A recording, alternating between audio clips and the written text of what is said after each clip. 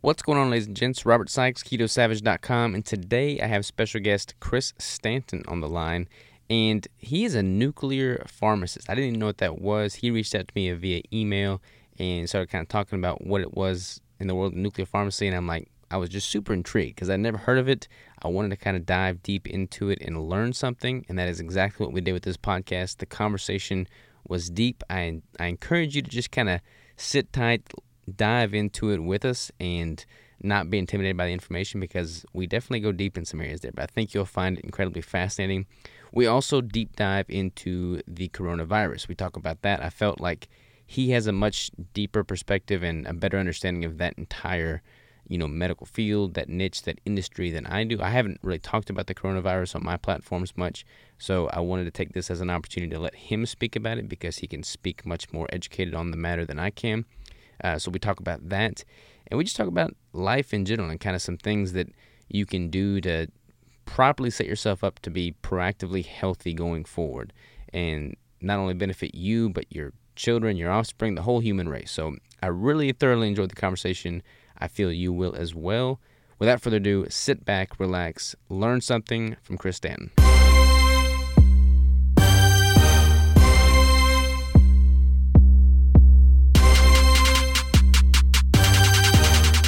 We are live. Chris, how are you, man? All right, Rob, how are you? Doing wonderfully well. So you reached out to me on an email, I think from my newsletter a couple weeks back, and we just kind of went down the rabbit hole about keto space, the industry, the community, life in general, and you started talking about your profession as a nuclear pharmacist, and I'm like, I don't even know what that means. I got to get you on the podcast and dive deep into this. So let's do just that, man. Give me some background on you and kind of what brought you into this space and what got you doing nuclear pharmacy.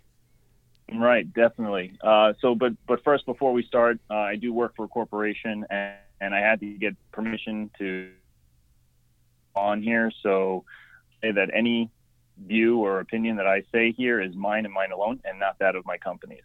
Now that I have that little disclaimer out of the way, let me jump in and let you know what exactly nuclear pharmacy is.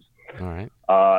So nuclear pharmacy is literally the drug industry, just regular pharmaceuticals that are radioactive. We take pharmaceutical agents and we label them with radioactive isotopes that are either used for diagnostic purposes or can be used for treatment. I would say around 80 to 85% of the industry is mostly on the diagnostic end, which means that our drugs are utilized by physicians to help diagnose diseases, not necessarily treat diseases in those 80 to 85% of the time. But there are those agents that we utilize that are used for various therapeutic and other various diseases. So, for example, cancer is an easy one. There are some agents that are out there that are utilized for cancer. Some are utilized for bone pain palliation. So that's to help individuals who have bone cancer and who have extreme pain from that type of the cancer that's very, very detrimental. We have agents that help reduce the size and the pain associated with those type of cancers. We also range from not necessarily cancer, but hyperthyroidism. Someone has an overactive thyroid and they can't cope with that. So we have radioisotopes that target and essentially kind of obliterate the thyroid and helps save them that way. So, but again, majority of the stuff is diagnostic. So we're helping the physicians diagnose diseases. That's nuclear pharmacy in kind of like a nutshell. So how does that work, like from a diagnostic standpoint? Like, is this radioactive material just like lighting up when it comes to a specific pathway, or how does that work from a molecular standpoint? So excellent question. So the way you want to look at it is you want to think of the isotope or look at a picture. It's looking at the inside of a person without having to open up the person. Okay. So we inject the radioactive material. Now, the unique thing about radioactivity is that you can't see it, you can't smell it, you can't taste it. So that's one of the unique things about it, which make it really, really cool, but also can make it really, really dangerous, right? Depending on what type of isotope you're looking at or what type of radioactivity you're thinking of. The one that everyone instantly thinks about when they think about radioactivity is Chernobyl and the disaster. And they had that HBO, I think, special on it, Chernobyl and all that. So that's the one thing that everyone thinks about. But that's just an extreme example. We utilize it in medicine just about literally every day. A lot of people don't know about it. So what it really is doing is, again, you're lighting up the person from the inside out. Now, the person can't feel it, they can't taste it, they can't smell it. It really has very small, like very minute ever type of side effects, if there are any associated with radiopharmaceuticals. What they do is they get an injection, and then they'll go underneath a camera. Okay, and this camera is then collecting the radioactivity that is emitting from the person's body at this point. So you literally injected this person with radioactive material that has associated drug with it, and the drug is going to circulate through the body and go to where the drug is designed to go, whether that be the heart, the lung, the liver, the bone, the muscles, wherever it's associated and meant to go. It's going to go to those places, and then it attaches, and it's going to now emitting the radioactivity from it and from the person themselves. And those cameras are collecting that radioactivity and then transforming that data into a photograph. And that's how the physicians are then able to take a look at from the inside of the person without having to literally open the person up. That's insane, man. How do you make the radioactive material so like organ specific? Like how do you train it to go to one body part versus another? So that is based on the drug manufacturer of the particular pharmaceutical agent. So there are, just like there are different drugs in a traditional pharmacy that tackle, let's say, cholesterol or high blood pressure, we have agents that have been designed by drug companies that are designed to go to the heart, that are designed to go to the liver, that are designed to go to the lungs, so on and so on. Some are designed to go to the bone, okay? And what we utilize and what we do is we take the radioactive portion and combine it with that pharmaceutical agent. And now we've got like two agents combined to make one. And then that agent does its thing and goes. So I have students here that come from one of the local colleges. As a matter of fact, the college that I went to, the current facility that I work at and that I manage, I came to when I was a student going through pharmacy school. And I found this to be absolutely wild and cool. And since then, I teach it to the students. I've kept up with the program, and I teach students that come through the rotation just like I did. And the one way that I like to describe it to them, and it's kind of, it's like sixth gradish, but it gets the picture pretty much, in your head as to what it's really looking at. I want you to think of, and I want you and your audience to think of a dog. Okay. Just think of a dog, and that dog is the drug. Okay. That's the pharmaceutical agent. Mm-hmm. Okay. Now I want you to think of a flashlight. Okay. A flashlight. And now take that flashlight. That flashlight is the radioactivity. Okay. So now what we do is we take that flashlight and we take that dog, and I'm going to take that flashlight, I'm going to put it on the tail of the dog, right? So now I've attached this flashlight to this dog, and now the dog's, got this flashlight just waving around. Now that we have that picture, think of the dog's food, like the bowl of food. That's the receptor site of whatever organ that we're looking at. Okay? Think of that bowl of food as the receptor. So the dog is now going to go to the bowl of food. But since it's inside of a person, the atmosphere has got to be dark, right? So now we're thinking of a black room. We've got this flashlight that's waving all over the place, but we know where it's going to go because the dog's going to use its nose to go to the bowl of food, right? So it's just going to know, it knows where to go. It's going to find its way over. And then when it hits that bowl of food, it's going to stay there, wag its tail as it eats. Now the doc then takes the picture and can tell where the radioactivity is and where that dog is because it's gone to the receptor site, and we can see that because of the flashlight, so we can locate it. So it's like that right there is like a very crude way of thinking on how everything operates. And that's the way I love to really teach the students that are just coming in that have no idea about this. Because you don't learn about nuclear pharmacy in pharmacy school, believe it or not, unless there's a specific program, or at least I didn't. Yeah, this is all new to me for sure. So is there like a specific set time to reach that bowl of food per se? Like all drugs and receptor sites are going to have the same time. So once that injection's been made, you wait, say, 20 minutes across the board for whatever organ you're targeting, and then you start taking the pictures based off of that light wagging around? Yeah, so more or less, there is a time frame. Yeah, it could be, you can wait 20 minutes, you can wait an hour. There are some studies that are done with what they do gastric motility studies. So with gastric motility, you're literally taking photos of food that's been tagged with radioactive drugs, and you're watching it in different time frames go through the gastric system, and literally trying to time how long it takes for the stomach to empty, so gastric emptying. So there are multiple ways. It all depends on the actual study and what you're looking for and how fast you need the image. But most of the time, you wait about half hour to an hour. Sometimes it's 2 hours. Sometimes it's like the next day, depending on the isotope and again the study that you're doing.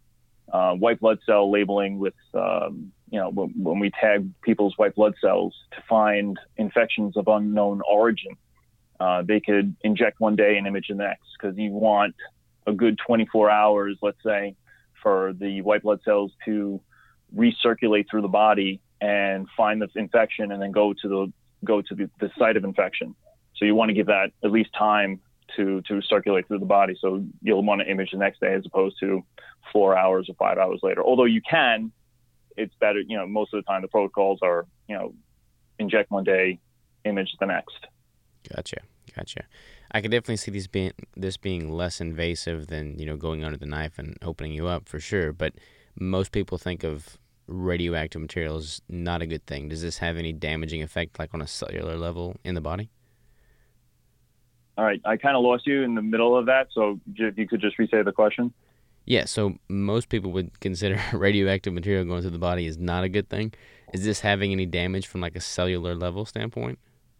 Right, excellent question, right? There's always that stigma about radioactivity in general. One of the main things that come to my mind when I first thought of radioactive material and how to explain that it is safe is that people automatically think of like the Incredible Hulk, right, with gamma radiation, or maybe Spider-Man getting bitten by a radioactive spider, mm-hmm. or even, Homer Simpson with the rod of plutonium, jumping down his back. So the one thing that we need to know about nuclear medicine is that it is safe. Okay. This is stuff that isn't on a level of, let's say, a reactor type of energy. Okay. We're not dealing with tremendous amounts of energy of that nature. After all, we are injecting this into people, right? And the question comes, is it safe for the individual? Well, yes, it is safe, but there is, some risk involved. What I like to describe it as, how do we judge if radioactivity is safe or not? I think of it this way. And I let everyone know that it's kind of like this. You use, what type of stove do you have in your house? Is it gas or electric? Electric. Okay. So in New York, there's a lot of houses that have gas. Okay. So in gas stoves, they use what? Fire, mm-hmm. right? Do you have a fireplace in your house? No, not here. Okay. So again, same thing with fire, but let's think about fire. We utilize fire on a daily basis, right? All across the United States, everywhere, the world, fire is used. Now, is fire dangerous? Absolutely, right? But it's controllable and it's controlled. You utilize fire for what you need it for, but you got to treat it with respect. Same thing goes with radioactivity. It can be very, very dangerous, right? But if you can control it and you utilize it a certain way, it's going to be very, very advantageous. And that's what we have here. Now, does it do damage? Yes. How relative is that damage? Very, very minute.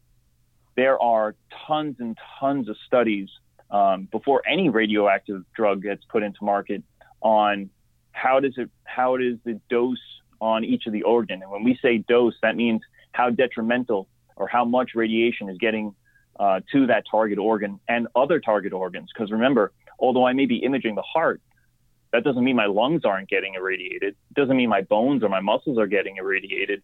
So we need to measure, and they are measured during all the trials and whatnot, how much of those tissues are getting radioactive radiation. And one thing I do want to stress that, again, nuclear medicine is perfectly safe. People think, they'll automatically jump to like terrorism and whatnot. But can this be used? No, nuclear medicine is absolutely safe. The only thing that it could be used for is to scare the public in any certain way, because within a couple of hours, generally a couple of hours to a couple of days, whatever you were injected with for whatever study you were getting performed with is gone. It's no longer in your system. So for an example, the like 90% of the product that I utilize here utilizes a isotope called technetium 99M. Its half-life is 6 hours. So that means within, 2-3 days, whatever was injected into you is completely out of your system. Wow, I did not realize that. I feel like it had to have had like a longer residual lifespan than that. That's crazy. And they just measured that via blood test or imaging, or how's that done? So the isotope itself. So if you think about it this way, as everyone's got a fingerprint, right? And everybody's fingerprint is unique. Same thing goes with isotopes. So isotopes have their own specific half-lives. It's a way that we can determine what isotope something is. If you don't know what you're working with, there's always a way to find out. They have their own half-life. They have their own energy in which they emit, and also type of energy that they emit. So there's several properties that one utilize or figure out or backtrack to find out what isotope you're working with if you don't already know ahead of time. So some have 2-hour half-life, some have 6-hour half-life. Some of the heavier ones have 8-hour half-life, or rather 8-day half-lives. Some have 13 hours, some have years, right? There are some isotopes that we utilize mostly for camera testing and for equipment control. They have 5-year half-lives, 1,000-year half-lives. There's half-lives all over the place and all different, isotopes. So, and each one of them has their own purpose. Gotcha. So from the other end of the spectrum, kind of going away from the diagnostic standpoint, actually looking at the curing using this nuclear pharmacy, how does that work? Like, does it go in and it just obliterates that, cell growth that's adverse, or how does that execute? Right. So on a cellular level, radioactivity does the most damage on premature cells, right? So cells that are rapidly growing or growing rapidly cells, that type of a cell is where radiation has the most damage. That's where a lot of mutations take place, and what it does is it bombards the DNA strands and it disrupts them, causing mutations that ultimately can lead to cell death. Okay, so that's on a cellular, very, very cellular level.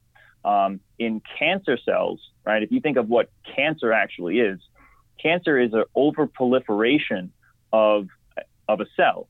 Now, whether that be a red blood cell, a muscle cell, any type of organ cell, right, it's an overproliferation. So you have an overgrowth of that particular type of cell happening inside the body. Now, what a radioactive isotope could do, or what they call theranostics, that's a new realm of nuclear medicine, is theranostics, where it's specifically targeting different receptor sites on cancer cells, where these isotopes are going attached to these drugs, and they're going to these very, very, very specific cancer receptor sites, and they're attaching there, and they're literally bombarding these cancer cells with this radiation. And remember, since they're rapidly growing, right? They're growing very rapidly. They're brand new cells. There's a lot of mutations now going on inside of that, and that's where they're most effective, is in the very beginning. So now, if you go to the flip side of that's the cancer side. Now, what if I'm a normal, regular human being, right? So what type of population would be very susceptible to radiation? Well, newborns, right? Newborns or people growing in the growing stages. They're actually very susceptible. Now, that doesn't mean that we don't inject infants, which we do, unfortunately. There are times in which we have to produce a radiopharmaceutical agent for sometimes neonates.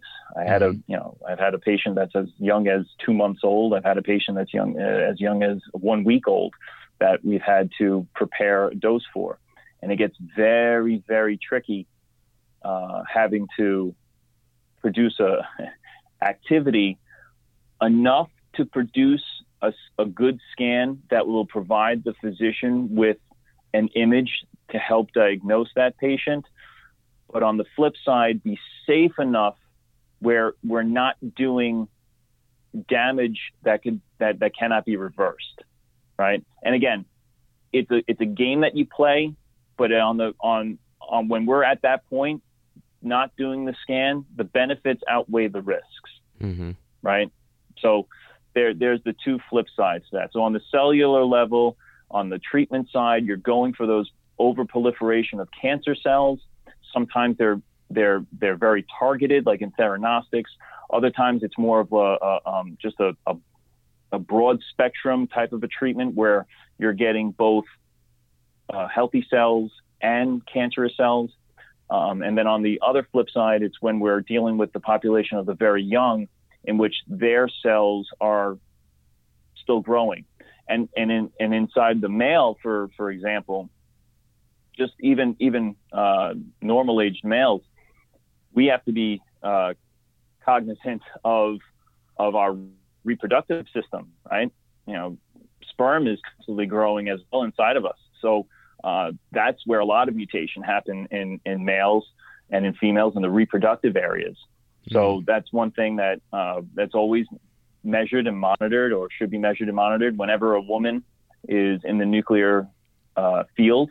If she becomes pregnant, they get a separate meter, which we call a dosimeter, that they wear on their abdomen area. And that's to make sure that we capture any type of reading over a length of time that her abdomen has been received or is receiving, so that we can monitor and make sure that whatever radiation she is absorbing isn't beyond what we have determined to be safe for a fetus. So, we're always constantly measuring. It's so crazy, man, because I feel like not very many people even know about this as a practice. So, like, how does one get into this? Like, when you go to the doctor, I don't ever really hear stories of people getting pointed to the nuclear pharmaceutical, wing of the hospital. Like, it's all pretty much just standard, medicine.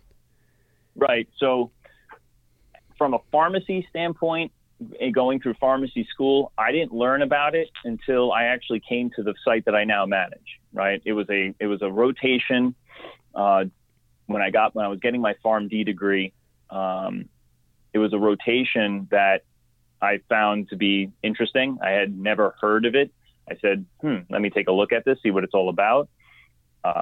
And I didn't learn at one lick. Maybe the only thing I heard was for thyroid cancer, they use, I-131 for thyroid cancer. Outside of that, I had no clue that this was even a field. And nuclear pharmacy has been around since like the late 60s, early 70s. So it's not like this is just something that's brand new. This stuff has been around for a long, 50 years or so. And it's not necessarily like a wing of a hospital. There are nuclear medicine departments. There are those. So it is a section of a hospital. Sometimes it's just the what is it? Not nuclear medicine, but I can't even think of the word right now, but they have certain designated departments. The main one that you probably have heard of is a nuclear stress test. Mm-hmm. All right. That one is very, very familiar to a lot of people. That right there, I mean, if you think about it, cardiovascular disease is the number one killer, right? So what are they wanting to do? They want to image the heart. They want to see how well the heart is. They want to see any occlusion. They want to see if it's blocked up or whatnot. You're going to go for a nuclear stress test where they're going to stress the heart. They're going to send an agent into your heart, and they're going to see how much of your heart is lit up, how much of it is not lit up. And from that, they can determine if you have living tissue, dead tissue, an occluded heart, or an open heart. You know, it's all the vessels, that is. You know, they can even do a study to see about ejection fraction. So how well is that heart pumping? And they can measure that, and all through a nuclear scan. So while it's interesting that you're absolutely right, people just don't necessarily know about it until a physician tells them about it, right? That's the patient side. My side, I didn't know about this until I actually went on a rotation, and I specifically sought this out. Now, there are pharmacy programs out there, Purdue being one of them, I think University of Tennessee being another, that actually have nuclear programs built in. I think the University of New Mexico is another. They have these particular nuclear pharmacy programs built into their pharmacy school, but it's very small amount, very minute amount of pharmacy schools have that throughout the country. Gotcha. Is there any relation to this with I believe it's called the Gamma knife? Is that correct for brain cancer? Right. So they have Gamma knife that is not necessarily the same. They're not associated the same way. It's a different realm. Nuclear has different subsets. So the one that I'm dealing in with is what we call SPECT imaging. So single photon emitted computed tomography. It's a lot. SPECT, right? So that's SPT, single photon emitted computed tomography. So that is the realm that I deal with. There's also a PET, so PET, positron emission tomography. Those are two different realms of nuclear medicine, but essentially doing the same thing. What's utilized is two different types of isotopes. So single photon is what you're measuring in the SPECT. It's in the name. And then in the PET, you're dealing with a positron. So those are dealing with the type of energies and the type of molecules that are being emitted from the isotope that you're going to utilize to image. It's so fascinating and so broad. It really is. You can get really, really granular with these type of within the fields of nuclear. So, what would be the ideal, avatar, so to speak, for someone that would need to pursue this as a treatment option or just for diagnosis? Basically, anyone that would.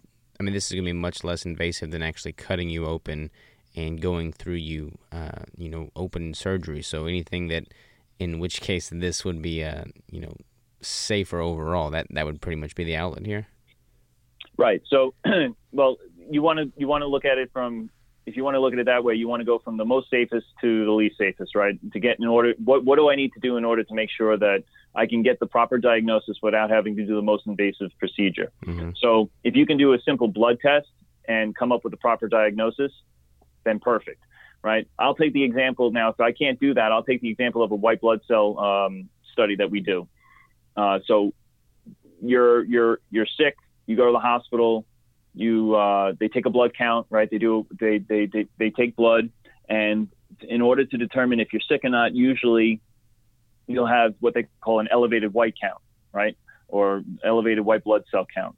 Now, in the body, we have different types of cells. We have the red blood cells and white blood cells and lymph nodes and lymph cells and all that other stuff. So the way I like to think about it, red blood cells are civilians and white blood cells are the soldiers, right? They are the ones that fight infection. Mm-hmm. So if you're sick and they can't figure out where, let's say you don't have any you don't have a red spot on your abdomen or something that would indicate some type of infection there. There's no open wounds.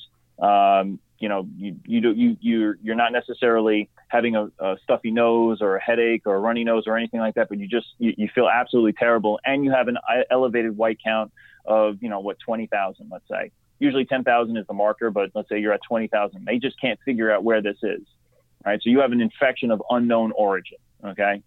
And what they're going to do is they're going to a good way to find out without having to, again, go into you at this point, because now they've taken a blood test, so they know there's something wrong, but they still don't know. Right. So in this situation, what's the best way? You don't want to go searching inside the person without by cutting them open. So let's develop some way in which we can figure it out without having to go in. And that's where nuclear comes in. It's a perfect example, because what they can do here and in this particular process is they're going to withdraw X amount of blood from that patient, right? And then what they do is they're going to send that in a syringe to me. And then what I do is that I take that syringe filled with this patient's blood. I then separate the white blood cells from the red blood cells and the plasma. I separate it all out. I then take the white blood cells and I tag it with a radioactive drug. Okay. Now, this radioactive drug has been designed to enter blood cells, white blood cells specifically, and get trapped inside the cell so that it doesn't just go free flowing in and free flowing out. It flows in, but then gets trapped inside the cell. So now this white blood cell, this soldier, has a backpack on him with a light, with a flashlight that he can now, that I turn around and I send back to the hospital to be re-injected into that same patient. So then that soldier, now all those soldiers, all those white blood cells have these backpacks, and they're going to go fight the infection. They're going to go fighting, right? Because you got the civilians, they don't know what they're doing. They're just doing their job, and they have no way of attacking this infection, but the soldiers do. So they're going to go in they're going to go marching in with the backpack with the flashlight on it, and now the physicians the next day or some amount of hours later can be able to determine what course of antibiotic, or maybe they have to go in and remove something, who knows, but what course of antibiotic or course of treatment is then necessary, right? That is insane, man. I did not even know that was physically possible. So, that is, my mind is blown right now, because I didn't even know this was a realm. That whole process, when I was going to school, that right there was kind of like, it sold me. It was like, holy cow. And they can dial this in with a pretty strong degree of accuracy, right? Is there a percentage or standard deviation in which they can accurately determine that this is the area of infection? Now, that's a very good question. I honestly would say it's kind of high, because we get them quite often. So I would say it's relatively high, although I don't have any actual data to support that. That's a good question. That's I don't have crazy, any hard numbers on it, but we get them. We get those procedures every week. I do maybe three procedures a week on that. And it's their own blood as well, so it's much less invasive than actually going in with a scalpel and opening people up and then subjecting them to potentially more infection. Right, exactly. So you're utilizing, and that's what's really, really cool about it, because we have this tendency of maybe thinking that once blood is exposed outside the body, it's not very viable, meaning it doesn't live very long. They die relatively fast, which to a certain extent is true, but there is some type of viability to those cells. How long can they survive outside the body? Now, this entire process, it has to be, it's not necessarily short. It has to be, it's got to be relatively fast, right? But it's not so fast in that it has to happen within 30 minutes. Mm-hmm. Not so much. There's a 5-hour window, believe it or not, a 5-hour window. Some may argue 6, but I like to be on the conservative side and say 5. There's a 5-hour window in which, once that blood is drawn outside from the body and placed into the syringe, we have 5 hours to do the process delivered to my pharmacy for me to do the process, label the blood, separate the blood, label the blood, prepare the blood in the package, get everything out the door, back to that customer, and then have that customer inject back into that patient. That's a 5-hour turnaround, right? Now, that's the max. Generally speaking, that can, depending on how far the customer is and certain traffic conditions, I can get it there in 3.5 or 4 hours, which is even better. You always want to make it as close as possible, because the shorter the time frame, the more viable the cells are. So are there clinics and pharmacies around like every state, or do people need to kind of travel to these larger metropolitan areas where this is more of a thing? I mean, how common are these? Right. So I don't know if there are nuclear pharmacies in every state. I don't know that number. I would say there's at least one in every state. It just depends on where in the state it is. Mm-hmm. I can tell you here, I'm from New York. I'm on Long Island. There's my pharmacy and 4 other nuclear pharmacies within my area. In New York, in my New York area, not to mention in the entire state, there's like 3 or 4 or 5 other pharmacies in New York State, not to include the 4 that are in my immediate area. But again, we're a very highly metropolitan area. Long Island, I'm 20 minutes, 30 minutes, a half hour, depending on traffic, from the city, from Manhattan. And you have a whole bunch of places in Manhattan, all these different hospitals. And Long Island's got tons and tons of hospitals and tons of cardiac clinics. We service some of the top-notch hospitals, heart hospitals here on Long Island and in the city, and they've got tons and tons of patients every single day. And again, there are 3 other main competitors that I deal with 4 other pharmacies. One of the competitors got 2 pharmacies that's in close proximity to me. So there's a significant amount of patients and dosing going out every single day just in my area. There are some rural areas that you may have to travel to get to a hospital that has a center, a nuclear medicine department, or even a pharmacy. Then there is no connection. There is no connection with a patient to the nuclear pharmacy. So let me state it this way. I'm not seeing the patient come in and drop off a prescription to have a scan done.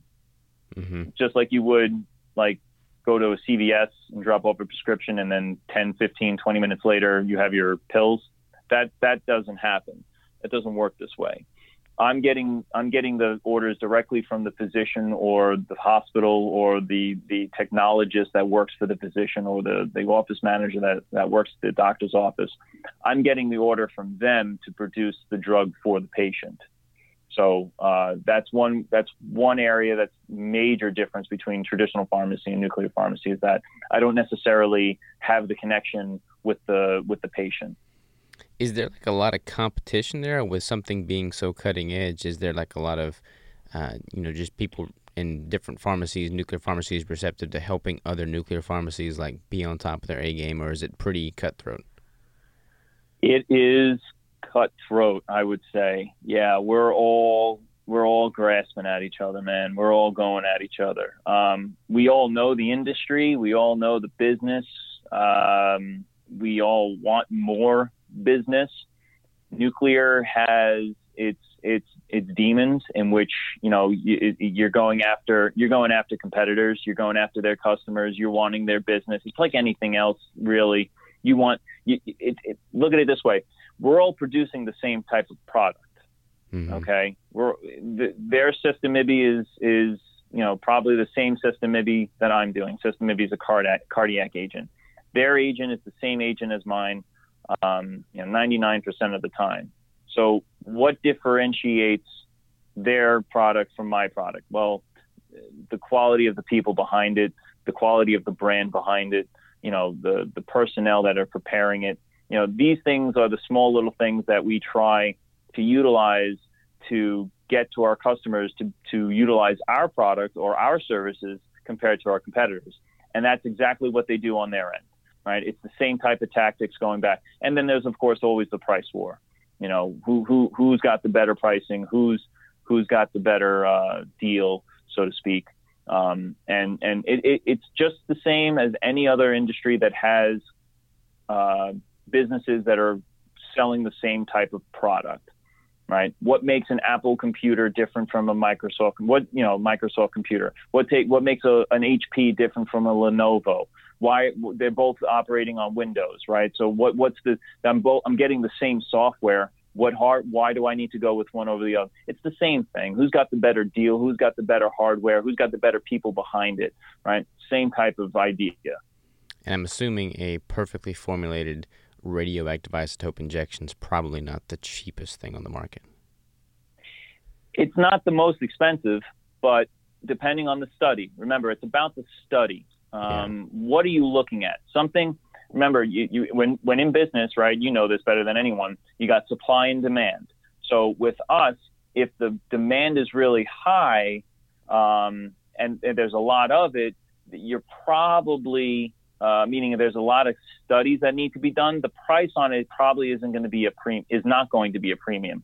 But if there aren't that many studies of something, that means it's kind of rare. Mm-hmm. Then the premium on that drug is going to be really, really high, right? Because now the therapy has got to be very specific to that type of study. And if there really isn't that much of it, then the price of that particular study is going to probably be high because you're going to need a special type of an agent to do it. Gotcha. That makes total sense. I want to switch gears a little bit. I haven't really talked about this on any of my platforms because I don't know how to speak intelligently on it because I just frankly don't know. But I feel like you're in the midst of all this space. So what is the word on the street with regard to like the coronavirus? That's obviously the topic of discussion right now. Yeah. So coronavirus. Now, again, my personal opinion on this. As far as I know, my company, we don't have necessarily an official stance other than we're listening to what else is out there in our agencies. But from a personal standpoint on this, I don't think it's as hyped up as it should. I think it's more hyped up than it really should be. Now, that I'm not necessarily trying to take away from the severity of the disease itself or the infection itself. Obviously, it's killed thousands of people at this point. It's infected hundreds of thousands of people at this point. All the research that I've done and read and looked up on, I don't understand why people are getting so crazy about it. From my perspective, I think a reason why it's gotten very much in the highlights is, number one, where it came from, how it was discovered, and how quickly it's spread. Okay, and now it's on everyone's radar. So I think the flu the flu has various strains, mm-hmm. right? There's always different strains of the flu. The flu on average kills a lot more people than this has, right? Every single year. Oh, and I'll give you, since I brought up the flu shot, right? Everyone, all physicians, right? Every healthcare provider is telling you, you should always get your flu shot. Being a pharmacist and being in the pharmacy realm, I've only gotten the flu shot once. And that was because I had to when I had my firstborn. Mm-hmm. The hospital wouldn't let me go see my kid unless I had a flu shot. Other than that, I've never had it. And the reason why is when you're looking at strains of these viruses, it's very difficult to produce a vaccine for something you don't know that's out there. So the vaccine that you get is not going to be the vaccine for the flu that comes out that year. I mean, it may, but 99% of the time, the vaccine that you're getting is for a flu that happened in the past, usually last year's strain, because they can't predict which one's going to be the most prominent that year, right? So I always took once I learned that and I had that thought in my head, I said to myself, well, what's the point? What's the point of getting the flu shot? Because you always said, it's always a disclaimer. you can still get the flu even though you've got the flu vaccine. Well, why is that the case? Well, that's because the vaccine you got wasn't for the flu strain that you just contracted. So now you got a shot and you got sick. So it didn't do you any good.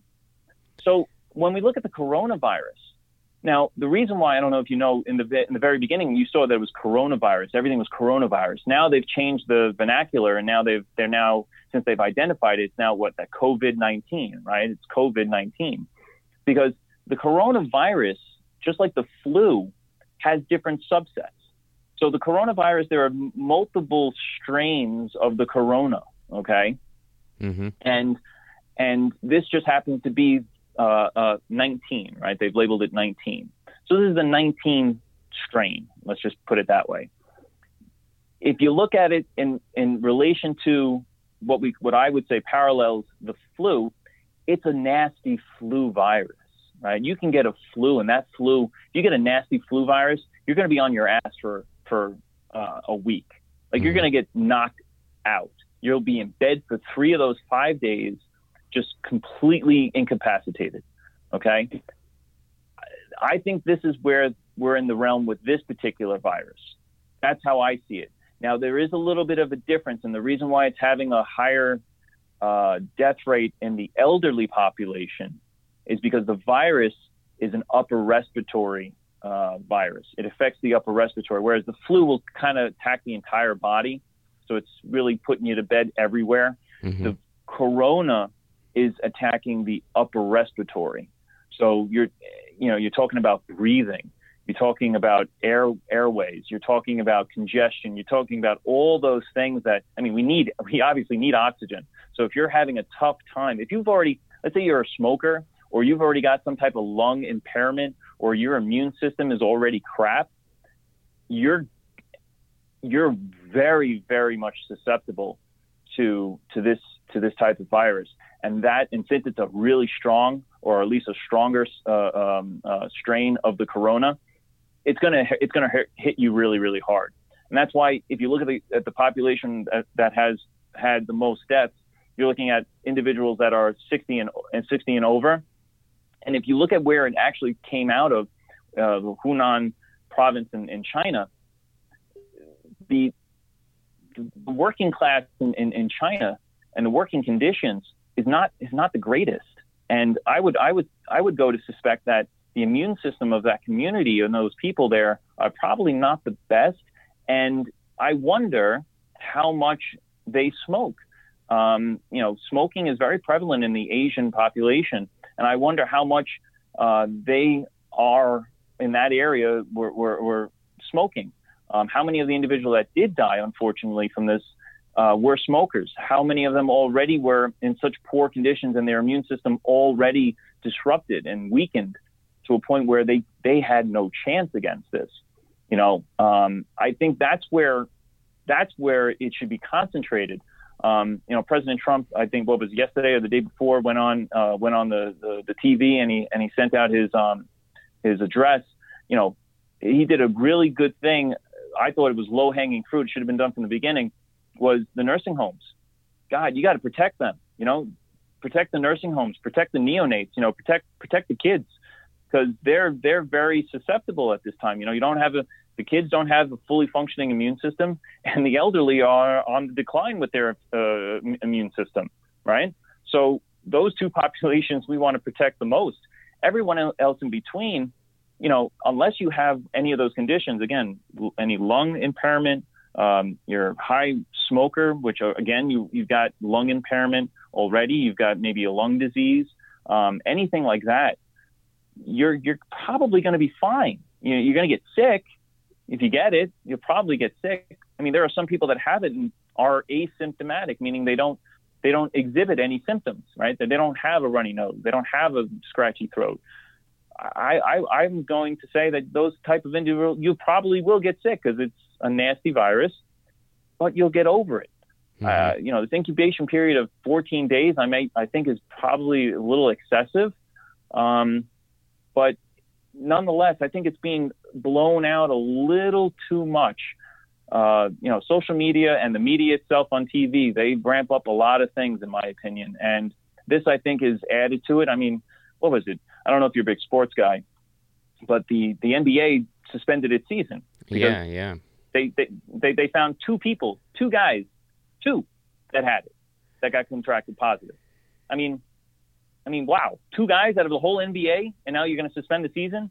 Now the college tournament, March Madness, basketball is almost done. Like, there's not going to be any more basketball. And I'm not sure, since I've been on the podcast with you here, but the NHL was supposed to announce whether they're going to continue their season or not. And the MLB is next. Like, they're suspected to maybe postpone the season, starting it later. I think all of this is just blown out. Like, you're telling people not to go to MSG to watch, a basketball game or a Ranger game.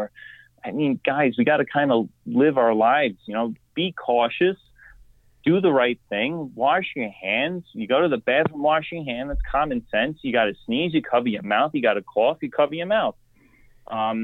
People go to work sick. I hate to say it, but just about all the time. And most people who have really good immune systems are going to survive this, and they're going to be just fine. It's those special populations that we really, really need to look after, because of the specific way that the virus attacks and because of how strong it is. Yeah. Outside of that, I think we're going to be fine. It is crazy, man, because, even with, the bodybuilding competitions that I'm prepping for right now, many of them have had to cancel. I've got a client that's competing this week, and her show just got canceled, and she found out this week, which is, she's been prepping for 16 weeks. And, I obviously don't want to be selfish and say that, my prep is prevailing over people's health. I want to do what's best for the community. Right. But I feel like right. Yeah, and that's always the balance, right? That's always the struggle that everyone has.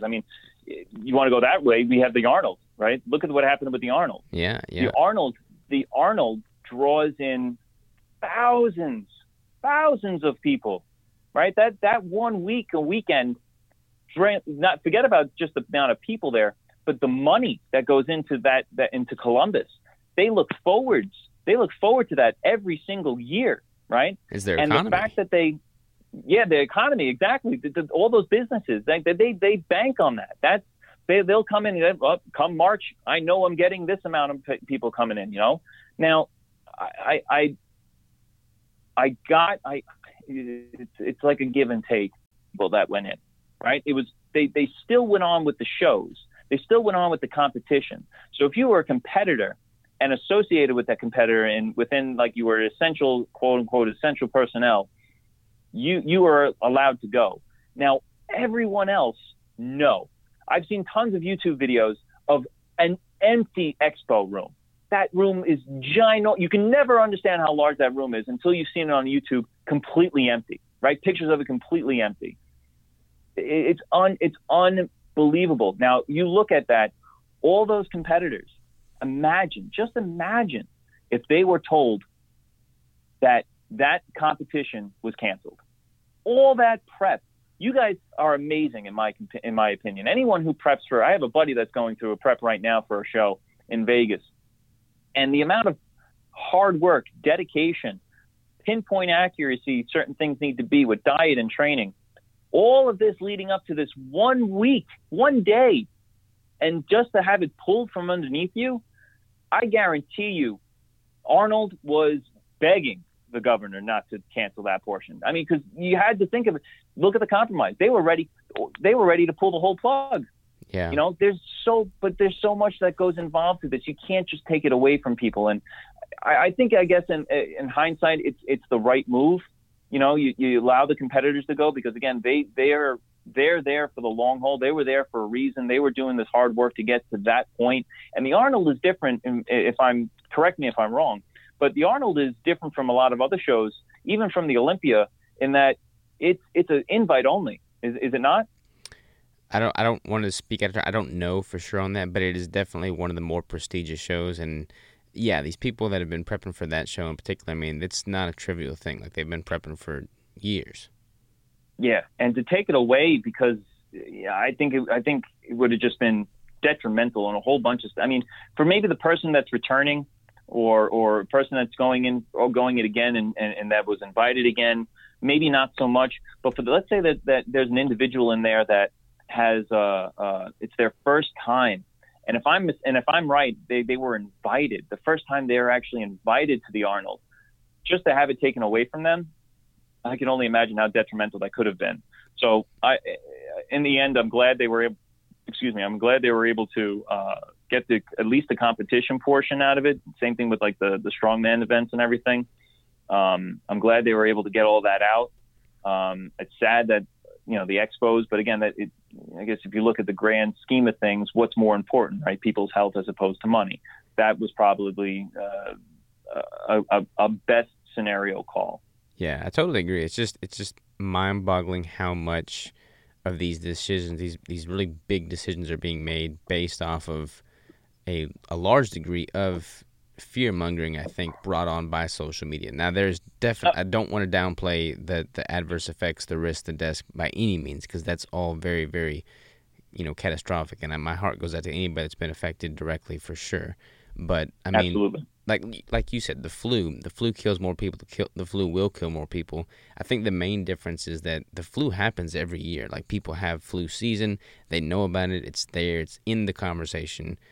Whereas this is just new. It's like this trivial new thing that nobody really has their head wrapped around yet. And because of that, there's just so much more unknown, uncertainty, and just, fear that comes with that unknown. And it gets hyped up a lot more. Absolutely. You go back just a couple of years, you had what they call the avian flu, right? The H1N1, right? Oh my God. The avian flu, again, came from the Asian markets, right? Came from Asia. The avian flu. Everyone was floundering about that. They were calling that a pandemic. That was nothing. I know an individual that had gotten it. He was sick. He had a runny nose. He had a fever. 3 days later, he was fine, but he was tested positive for it. Matter of fact, he got it when he went and visited his wife's family in the Ukraine. He got it while he was over there, and he came back with it. And like he said, he goes, I had it, 3 days, it was gone. It wasn't as terrible as people portrayed it to be. Go back even further. I think it was like, 2002, 2003, SARS, right? That was another one. Now, SARS, I may be wrong on this, but if I remember correctly, SARS, I believe, is a subset of the corona, because SARS dealt with respiratory. It was a respiratory virus, same as the corona, COVID-19. So I may have read it wrong. They may have just been sworn that they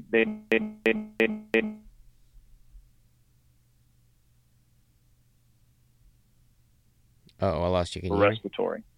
So it's I think, like you had mentioned, your heart goes out, to all those who are infected, who have lost loved ones. At the same time, I think that there is a hype about it because it is new, it's fresh. We've never seen it or heard of it in the way that it's out there now. Tuberculosis. Everyone's heard of tuberculosis, right? Everyone has heard of a TB shot, right? Mm-hmm. Tuberculosis kills thousands upon hundreds of thousands of people every year. And we go about living our lives, perfectly normal. Like, I don't worry about getting TB, like, ever, but it's out there, right? It's out there. So correct me if I'm wrong, but isn't the coronavirus more stable for longer in the absence of a host? Like, whereas most viruses need a host to be able to survive more than a few hours, the coronavirus has been known to last days. Is that totally hearsay, or is that correct? So I only just read an article that said that it's actually viable X amount of time in air. So that's outside of a host. I don't know. I haven't done any validity research into that, because I just saw that yesterday evening or this morning when looking through the news clippings. So I don't know. I don't really know that, if that's the case. I mean, I'd have to do more research onto that. That's very interesting. That just goes to show how potent the strain is, right? Yeah. It's interesting, man. Like, like we said, we heart goes out to everybody that's been affected, but it's an interesting illustration of human nature. Like, when people are poised with this kind of conundrum that we're faced with now, it really emphasizes how, as a species, we are so much more of a reactive species than a proactive species. Like, you see so many people buying all this, toilet paper, hand sanitizer, face masks out of stock, but you don't see anybody working on improving their immune system and their overall health when times are good, Yeah, absolutely. Couldn't have said it better myself. And just you mentioned the masks. Oh, let me just say something to people here. Everyone's wearing masks. I look just yesterday, I'm driving home from work and I happen to look over at the guy at a red light and he's wearing a mask. Now, I don't know anything about this individual, but I can probably guarantee you that he's not necessarily sick, or I would think he's not sick, because if he was sick at this point, he's probably in bed, right? So I'm assuming this individual is not sick, but he's wearing a mask. Now, the masks, let me just say this to your listeners and your viewers. It is useless if you are not sick, okay? That does not prevent you from contracting the disease or the virus or the illness, okay? The point of a mask is to prevent you from spreading the illness, not the other way around, okay? Yeah. It doesn't do anything. It allows stuff to come in. It's supposed to trap things going out. That's why we wear masks in my facility when we're doing our compounding. We don't want any of our bacteria from our mouth when we talk, when we cough, when we sneeze to go into the products that we're making, because after all, they're being injected into people. It's going literally right into the bloodstream. That's why we wear masks. That's why we wear hair nets. That's why we wear gloves, booties, and gowns, right? We don't want to shed anything onto these products that we're making that are going into people. It's coming off of us into the atmosphere. Now, the masks need to be able to be breathable, right? You got to be able to breathe. So it's allowing air to come in, and that's where stuff can come through, okay? It's not trapping it the other way around. So all these people that bought masks thinking that it's going to prevent them from getting the disease, that if you didn't get sick and you wore a mask, you're just lucky. It's not a causality. You can still get sick even though you wear a mask. Just wanting to throw that out there. And that right there is a perfect example of what you mentioned, that we are so reactionary. We humans, it's like the baby. You tell the baby, don't touch the burning stove. And what does the kid do? Even though you told him, head touched the burning stove and burned his hand. And he said, ouch. And he pulled his hand away, and you turn to him and you look at him and see, I told you so. And he doesn't do it again, right? Or at least you would hope he doesn't do it again. Mm-hmm. It's the same thing. You're absolutely right. We should be, why is it that the person who has a heart attack, all of a sudden after surviving the heart attack, changes their lifestyle in order not to have a heart attack? Why didn't you change your lifestyle knowing when someone told you, you know what, you're on a good pace to have a heart attack? How about you change your attitude to not have the heart attack in the first place? Why wait? Why take that chance? I don't want to do that. I mean, there's a balance. You want to still live your life, but you also want to make sure you don't have a heart attack. Yeah, totally agree, man. And that's why I'm so passionate about like the lifestyle that I've chosen to live as an individual, and like the nutritional choices that I make, because they're not like this crazy sacrifice. Like, I enjoy everything that I do. I enjoy the training. I enjoy the keto diet. Like, I just fall into that naturally. And I know and feel very confident in saying that that is probably the single best thing I could do from an immune improvement standpoint, just from an overall well-being and health standpoint. Like, I'm going to put so much more emphasis and weight in that than any, post-apocalyptic reactive steps that I can take. Absolutely. And I couldn't agree more.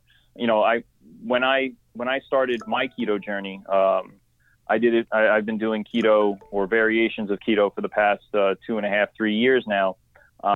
It was something that I fell right in line with. The research that is coming out of it seems promising.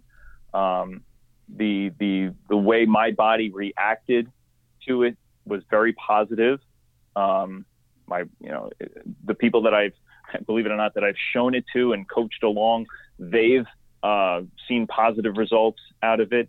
There is a lot to be said on the information coming out and the research coming out on inflammation, right? Mm-hmm. Inflammation, to me, is the biggest thing that our bodies need to, or our minds, and that we need to pay attention to. Okay. If we are in a chronic state of inflammation and we're not aware of it, that's where the danger comes, right? Heart disease isn't necessarily high cholesterol. Okay. That information is so 1970, right? They're 1960. That high cholesterol is not, and I'm going to say this, and again, as a pharmacist, this is my opinion, but I'm going to say that is not a driver for heart disease, okay? The driver is inflammation. Inflammation of the blood vessels causes damage to the interior wall of the heart vessel. That damage then collects free-floating cholesterol. The cholesterol didn't cause it. It was inflammation that caused the damage. The damage then collects the cholesterol, and that's where we get plaque from. Mm-hmm. So you can't have, that was the problem with the studies, that they had causalities, right? They were saying that this caused that, where it wasn't a true causality. And the studies were hand chosen. It was a flawed retrospective, flawed study, because it was hand chosen, all these different cohorts, and it was just done wrong right from the very beginning. But that aside, inflammation to me is the main driver, and there are everyone is different, and I'm going to preface that, because not everyone tends to have success with everything, right? There's always, well, I tried this and it didn't work. Okay, that's fine. But there are a lot of people that will tend to respond to certain things. So I think that in our realm, where we limit the amount of carbohydrates that our bodies have on a daily basis, allows our bodies to maintain a very low inflammation state. Now, that comes from the food. We're obviously introducing inflammation in other areas when we work out, when we have stressful times, right? When we emotionally are stressful or we're nervous. Those are inflammations of different aspects. But those, I feel, our body is naturally designed to handle, mm-hmm. right? Cortisol levels, that's a natural response. The fight or flight, that's a natural response that our bodies are designed to be able to handle. Our diet, we're designed a certain way, okay? We're designed a certain way to handle foods, but there's so much food and different compounds now in these foods that are created, that our bodies aren't necessarily, I would say, 100% able to handle. And with it, although we may be able to digest, digestion doesn't always necessarily mean that it's healthy or that it's okay for the body. Digestion is just our body breaking whatever we ate down to its simplest form and then extracting what it couldn't, right? That's all digestion is. Mm-hmm. It's what happens in the process and what our bodies actually absorb, and the chemical reactions that our body has to those type of foods. I think fat is something that we are, again, going back to chemistry, you have essential fatty acids, essential amino acids. There are no essential carbohydrates, all right? There is no essential carbohydrate. Yes, the body is a glucose-driven body. I'm not denying that. The brain needs glucose. But there is a mechanism that the body has, again, a natural mechanism that our body has in order to produce what it needs in order to function. You'll have, that's also seasons in fruit, right? The earth has a certain way of building and then dying of certain plants and vegetables and fruits, and same thing with the body. I feel that we are designed, depending on where you are where you are in the world, right? If you're from a Caribbean island where it's very, very sunny, I guarantee you those individuals that are their genetic makeup, they could probably handle fruit or fructose better than someone that comes from Iceland, okay, or Greenland. That's just I'm sure there's probably some data to support that, but I'm not 100%. But that is my suspicion and my opinion on that. Our bodies are designed a certain way to handle based upon where we are. And again, it's all about controlling inflammation and the amount of it and what your individual body can handle. It's just amazing where we've come. And believe it, and I don't know if you agree with this, but I'll say this. We're at a stage in history when it comes to health where it's a very, very heated topic. And in my response to the email that was sent out a couple of weeks ago, I think there's so many polarizing opposites on every topic and every spectrum now that it's hard to kind of weed everything out because everyone's trying to pull you in their direction, right? You got the zero carb industry or the carnivores that are simply saying no carbs, no vegetables, right? Okay, that may be good for you, but it might not be best for me. And then you have all the way over here, you have the vegetarians and the vegans that are like saying no meat, only vegetables and plants, nothing processed by animals. It's like, okay, maybe for you that kind of works, but where are the people in the middle? And I think with the ketogenic lifestyle, there is that happy medium, right? You can have a carbohydrate, but in a specific form and in a specific amount. But you get a lot more of the stuff that our bodies are more readily able to handle and digest. And I think that's where a lot of people really go off the deep end. And it also comes down to lifestyle. Like you said, if you're looking at an individual who's doing a bodybuilding contest or versus an individual who's really just doing a regular 9 to 5 and doesn't necessarily move a lot in their job, their spectrum of food, even on the ketogenic diet, is going to be vastly different, right? You're not going to necessarily need as much of one area as another, given the individual's energy expenditure. So, even in that realm, it's always dependent on the individual. Yeah, totally 100% agree, man. I mean, it's very naive for any one group to dogmatically think their way is better than any other person's way. Like, that is just very, very small-minded, and you're living in an echo chamber that's just a false dichotomy.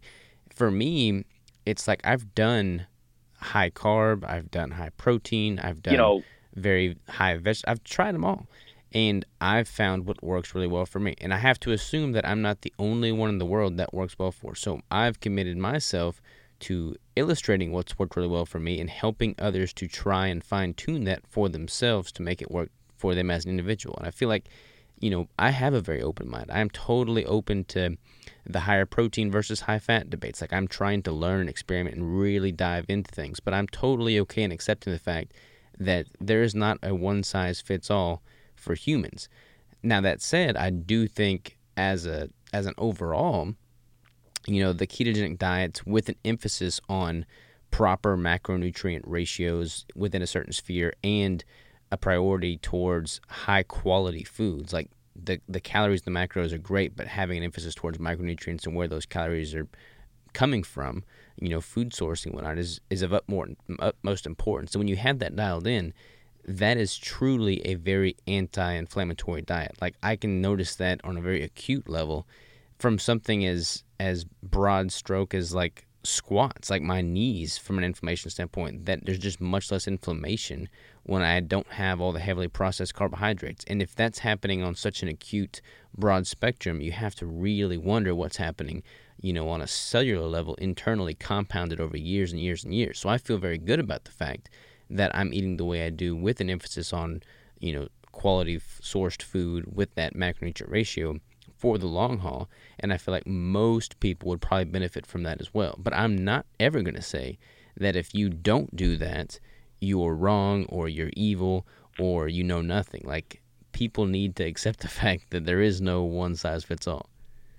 Right. Hey, you're absolutely right. And my coming from my father was a physician when before he passed away. He was a doctor, and me going through pharmacy school, I've been in medicine, you can say, my entire life. And the one thing that medicine tries to do, and my father would always say, medicine isn't necessarily a science, although we utilize science to develop medicine. Medicine is an art, and they always say it's the art of medicine, right? Not the science of medicine necessarily. It's the art of medicine. Medicine is an art, and to that point, what are you trying to do? You're trying to have the individual be the healthiest that they can be, right? Not everyone has the, I hate to say mental fortitude or discipline or even desire, right? I'll even say that, even desire to be as healthy as they possibly can be. So what do people like you, Danny Vega, and other people in the industry need to really focus in on is having people see a different point of view from where they currently are to get them to move the needle in the healthier direction, right? And that's where our open-mindedness needs to be, right? We need to change the population, the needle in the right direction of getting more healthy, showing them that this way or this idea or this concept may be better, more beneficial to you than your current path. Given if that individual is A, sick, has an illness, or B, is wanting something different, right? They notice, they feel, like you said, you can feel better. You're dialed in. You're very attuned to yourself right now, and any food or even, I'll even say, environmental distress that's going on, you can feel it. You're that attuned. There are those that have no idea what that is. They just know they feel like crap all the time. So we need to be able to open their mind to see that, you know what, perhaps this is the reason why. I'm not saying it's the reason why, but there's good evidence to show that this may be the cause of all your aches and pains and diabetes and so on and so forth that you may be having. So if you're open to it and you want to change, because remember, you can't force anybody to change. If you want to change and have a potential of getting better and seeing better results, then maybe trying, this lower carbohydrate, higher fat idea is the way to go. So I think that's the whole art of medicine that people are missing. It's the trend, but it's just about getting the art of medicine to get the patient to want to move to becoming more healthy. Totally agree, man. Like I am very much so an extremist. Like I'm trying to optimize to the 100th nth degree. Like I would eat dirt if it was guaranteed to make me perform better. I don't expect or ask everybody else to have that same mindset. All I'm suggesting is that let's move the needle ever so slightly so that it's having a net positive overall. Like if you don't maintain in life, you're either getting better or worse. So like rather than going from 50% to 49% to 48%, let's go from 50 to 50 to 1 to 50 to 2. Just get a little bit better each day and then have that compound over the rest of your life so that you're actually experiencing a net positive for not only yourself, but from an unselfish perspective, like an epigenetic effect on your kids, their kids. Like, let's make the human race better. Right. Absolutely. Totally agree. Couldn't have said it better. Love it, man. Well, listen, you probably got to save some lives or something, so I don't want to take up any more of your time. But where can people go to find out more about you and just dive into the world of nuclear pharmacy if they want to learn more? Right. So if you want to learn about nuclear pharmacy, technically you can just really Google nuclear pharmacy. There's a whole bunch of information out there. You can check out my company, Jubilant Radio Pharma. That's whom I work for. Me, personally, you can, my email is puba5000@gmail.com. If you ever have a question or you want to know more about nuclear pharmacy, I'd be definitely happy to answer any of those questions. I'm on Facebook, Chris Staton, and the Staton Approach on Instagram. Love it. I'll link out to those. I really appreciate it, man. Like I didn't really know what to expect from this conversation. We've only corresponded via email, and I had no idea what nuclear pharmacy was prior to this conversation, but I've learned a ton, and I value everything you said. No problem, man. I greatly appreciate it. Thank you for allowing me to have this avenue to bring it out there to the masses. Thank you, sir. You bet, man. Have a good one. You too, man.